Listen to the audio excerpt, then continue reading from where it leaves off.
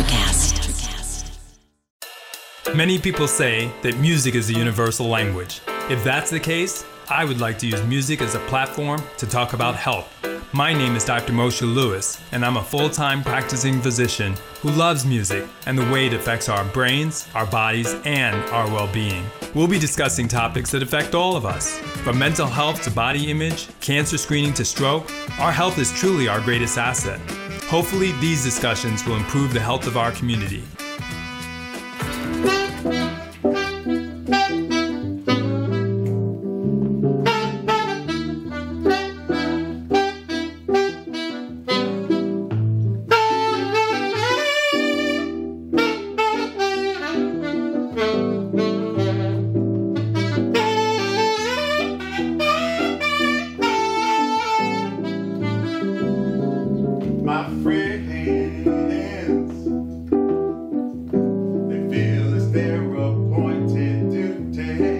Welcome to Music and Medicine, and I'm your host, Dr. Moshe Lewis. I'm excited to be joined by Petri Hawkins-Byrd, Mindi Abair, and Herman Jackson. Welcome. Thank you. Thank you. We're going to start with you, Herman Jackson. You have been and worked with legends.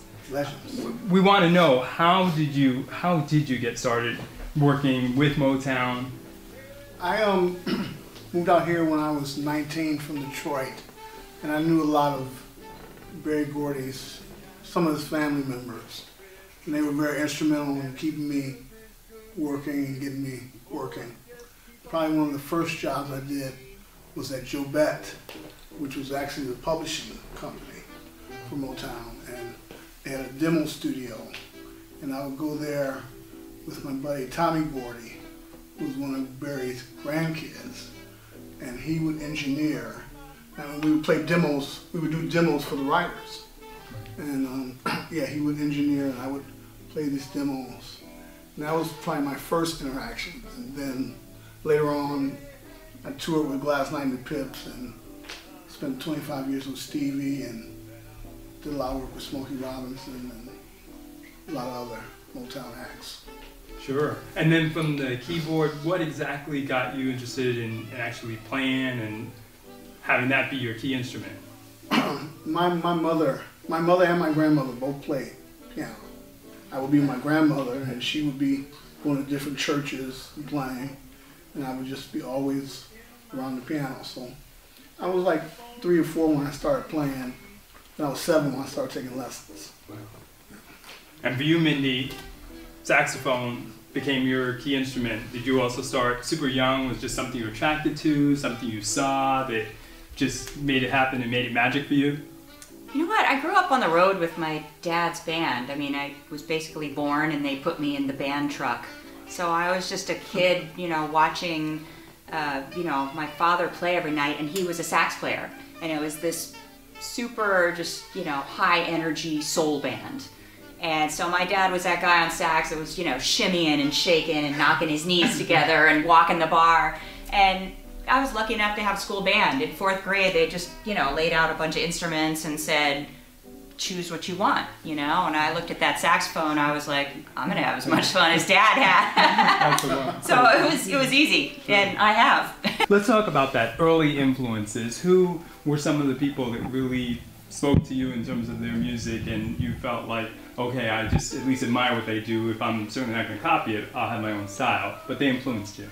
I think, a lot of saxophonists grow up with jazz, and that's kind of a normal thing. I didn't. I grew up with soul, with my father playing, and my grandmother was an opera singer, just stereotypical, huge woman, huge personality. But then I watched MTV constantly. So I grew up just thinking I would be basically a lead singer with a saxophone. I watched the girls in Heart, Ann and Nancy Wilson. I watched Tina Turner strut around the stage, and I watched Clarence Clemens with Springsteen, and I just thought, I want that. I want to give everything on stage, and I want to emote. So I kind of came at music a little differently than I think most sax players I ended up going to school with, or most sax players that are making records now. I kind of came at it from the other direction, like, let's bring rock and roll to the sax. But it's lively. I mean, your performances are very invigorating. Awesome. Petri, we haven't forgotten about you. early influences. I know you love them all, and it's hard to even pick one. Wow. But if you can narrow it down. Oh boy. I remember my grandmother always playing this song on the little in her bedroom. You know. Life is hard, but finding a really great podcast makes the days go by so much easier. Hi, my name is Blue Telusma. I'm a writer, an emotional intelligence coach, and the host of Humanize with Blue Telusma, a podcast where we believe that when you humanize everyone in the room, a great conversation is almost guaranteed. Join us every week here on Electricast as me and my guest co-hosts unpack big topics and interview even bigger personalities with a sense of humor and a dash of mischief. If you're looking for a new best friend in your head, we've got you covered. Electricast. Oh woman, don't you treat me this way, 'cause I'll be back on my feet someday. Don't care if you do, 'cause you just ain't no good. Well, I guess if you say so, gonna have to pack my things and go. That's right, hit the road, Jack. Then there was Otis Redding. My mother would play him all day, every day, every Saturday, right? So she's cleaning up all day long, and she had the phonograph where the tone arm would come back over, right? If you left it open, it would come back over, over and over again. So, you know she may be weary. Young girls, they do get weary, wearing that same old shabby dress, yeah. But when she gets weary, try a little tenderness, yeah. So I became a lover of Otis Redding in spite of myself. But Stevie Wonder and this guy really, really influenced me. This was on his most famous album. Hey baby, what you no good? I'm just getting back, but you knew I would. War is hell, when will it end? How can we start, get together again? Are things really getting better? Like the newspaper said. What else is new, my friend, besides what I read? Marvin Gaye. Oh, absolutely. Man, when What's Going On came out, that was it, man. That was quintessential, like, voice meets music meets great lyrics, you know. And on top of that, it was jazzy, you know. I understood that Berry Gordy said that no good would ever come of that album. That I don't know what you're bringing me here, you know. Marvin, it's not going to work, and it's on. I think it's on everybody's top 10 list. Actually, he said that about What's Going On. Right. Wow. Right. The album wasn't even finished. Right. That's right. That's right. That's right. The first. And they record, sent it to the record. They sent it to radio stations. Yeah. And it started getting airplay. Man. Yeah. Okay, we gotta finish your record. Right. We come back to you. You got an album? No, you didn't like it. No. Just trust me. It's okay. I'm Berry Gordy. I changed my mind. Yeah. Health is one of those issues that certainly we cover in this show, and many people say that music itself can help heal the soul. What types of ways do you feel, we'll start with you, Mindy, that it's been helpful to help you find a place of peace, and also, no doubt, maybe you've also transmitted that to the public in different types of ways to help them get through some troubled waters? You know, it's interesting you say that. You know, when I'm on the road, there are times that, you know, when we're playing for a lot of people, you can look down in the audience, and we watch you in the audience as much as you watch us. And I'm looking into people's eyes, and there are some people that you just see it, that they're in it, that they're escaping, or you see the joy, or you see tears. And as a performer, that's the most moving thing. I look into someone's eyes and they're crying, or they're joyful, or they're dancing, and they're just, you know, forgetting about the world around them, and it makes it all better. And I look at this year, 2020, and I've had none of that. I've had no one's eyes to look into and see that, but yet I needed it. And so music has healed me. I'll sit and we were talking about this earlier, that I'll sit and play on my porch, and we'll put it out on Facebook Live, and I'll just play for whoever's out there, and it heals me. It reminds me what I do and who I am and what music is to me. And so it's funny how it can change other people, but it can heal me too. So it's pretty powerful. And have you noticed some of those types of things, Herman, too, as well, that maybe you're getting as much heart and benefit as some of that you also communicate to sound? Absolutely. When you hear, I like to hear my music on the radio when some people that I don't maybe know are there, and they hear it, and their reaction to it, and they're feeling it, and they're getting into it, and it's just a great feeling, and it's very healing. It's very healing, for them and for me to know that my music touches people. And likewise, you, Petri, too, do you feel that there's a way that I'm helping deal with some of my own stresses, strains, but also maybe helping those out there that may feel, hey, I could do this too, or I can feel better about today or tomorrow? It's funny, I sang in church choirs and on worship teams, and I've seen the power of music to be able to calm people's spirits and get people into a place where they can they really feel that God is watching them and is involved in their life. So and for me personally, I'll be honest with you, I hate to exercise. I hate it. But I time every exercise I do, especially the cardio, to music, So like the other day I found a 20-minute version of James Brown's Make It Funky. And, all right, so imagine now, Make It Funky for 20 minutes. And I'm like, and I'm on the treadmill, and I'm just like going, like make it, and the thing about it is that you don't even notice, the time going by, but it's good for you, and it's easy to do when you have a musical background going with you. I love that. It's so important, we feel, to communicate to others that music can be a way to lift their spirits up, but also, like you said, we can use it ourselves to be able to exercise and take care of ourselves. Are there some challenges that you face as relates to your health that you feel that music, or just even things that you've learned as you've gotten more mature, have helped you to sort of not see it as something so overwhelming that you can't take it on? Well, I'm a type 2 diabetic, and have been so for probably close to 10 years now. And my A1C, you can explain to them what that is, but my A1C number has been just above 6, so about 6.4.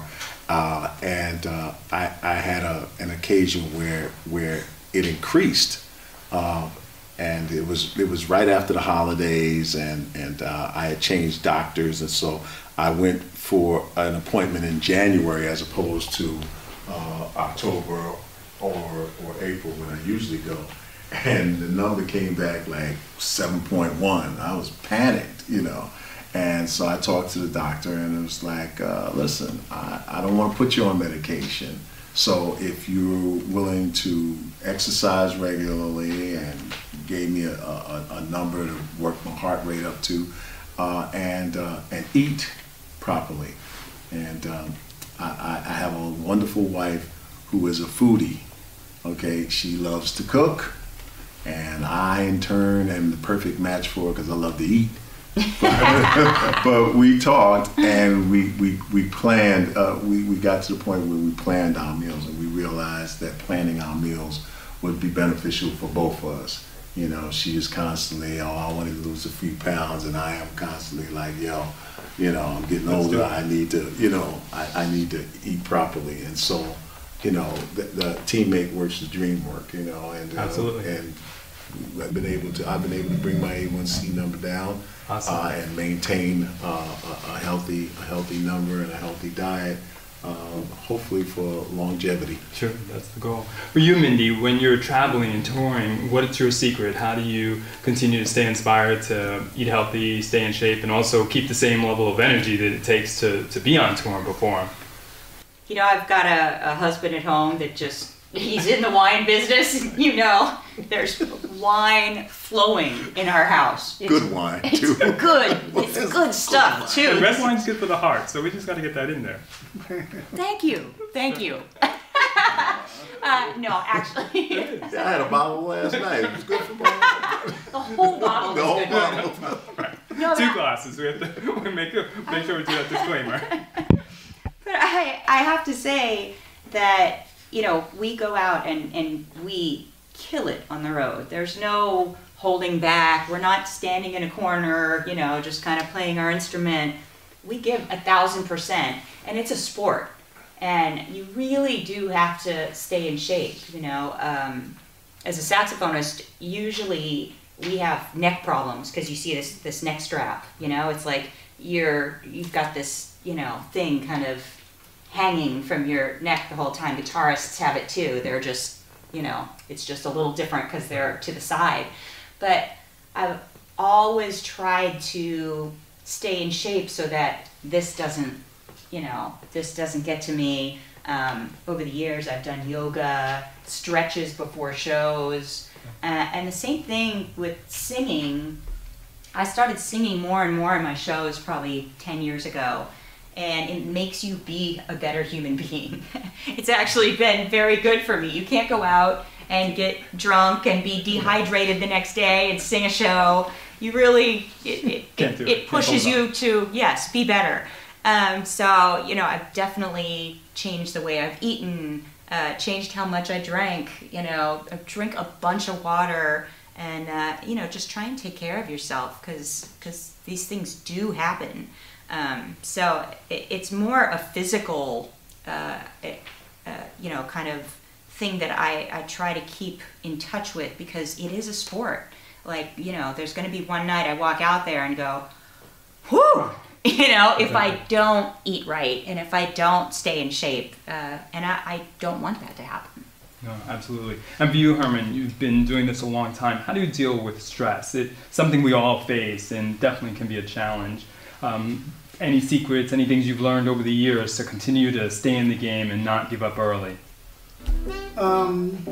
Stress. Stress is, yeah, it's a major issue with me.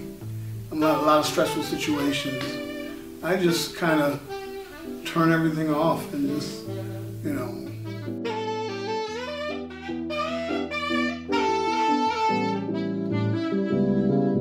My friends, they feel it's their appointed duty. Oh yeah, they keep trying to tell me,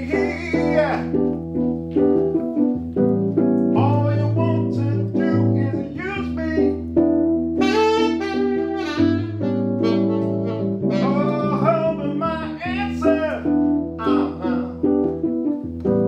head on that use me stuff.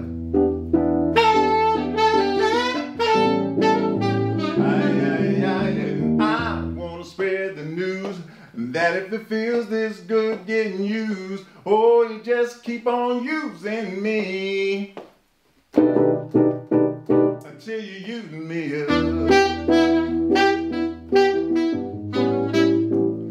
Until you use me up. Oh, my brother, you know he sent me right down and he talked to me. Hey, he told me that I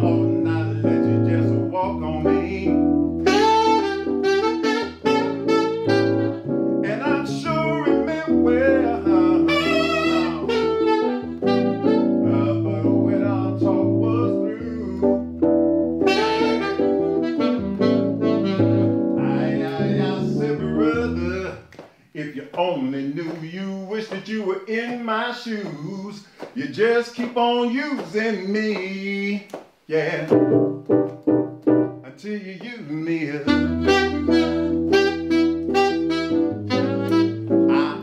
you use me up.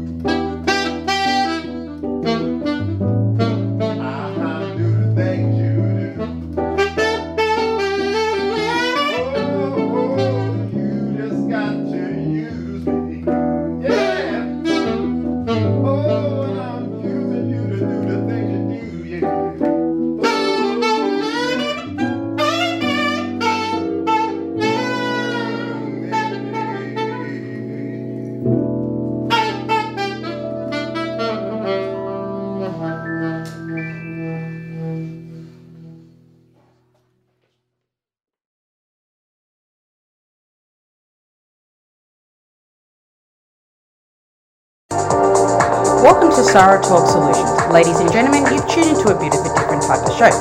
I'm Sarah B and I'm your host. You can find me on my IG, which is Aussie_Sarah_LA. I talk about amazing, relevant conversations and topics and what functions that goes on in this magical, wonderful, wonderful city of the City of Angels. My IG, which is Aussie_Sarah_LA. Electric acid.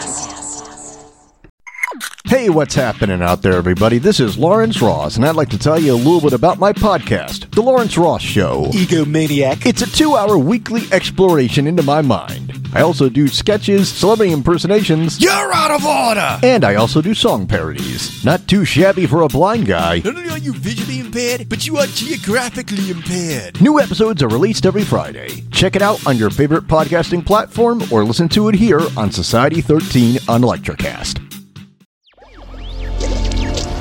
Electric acid.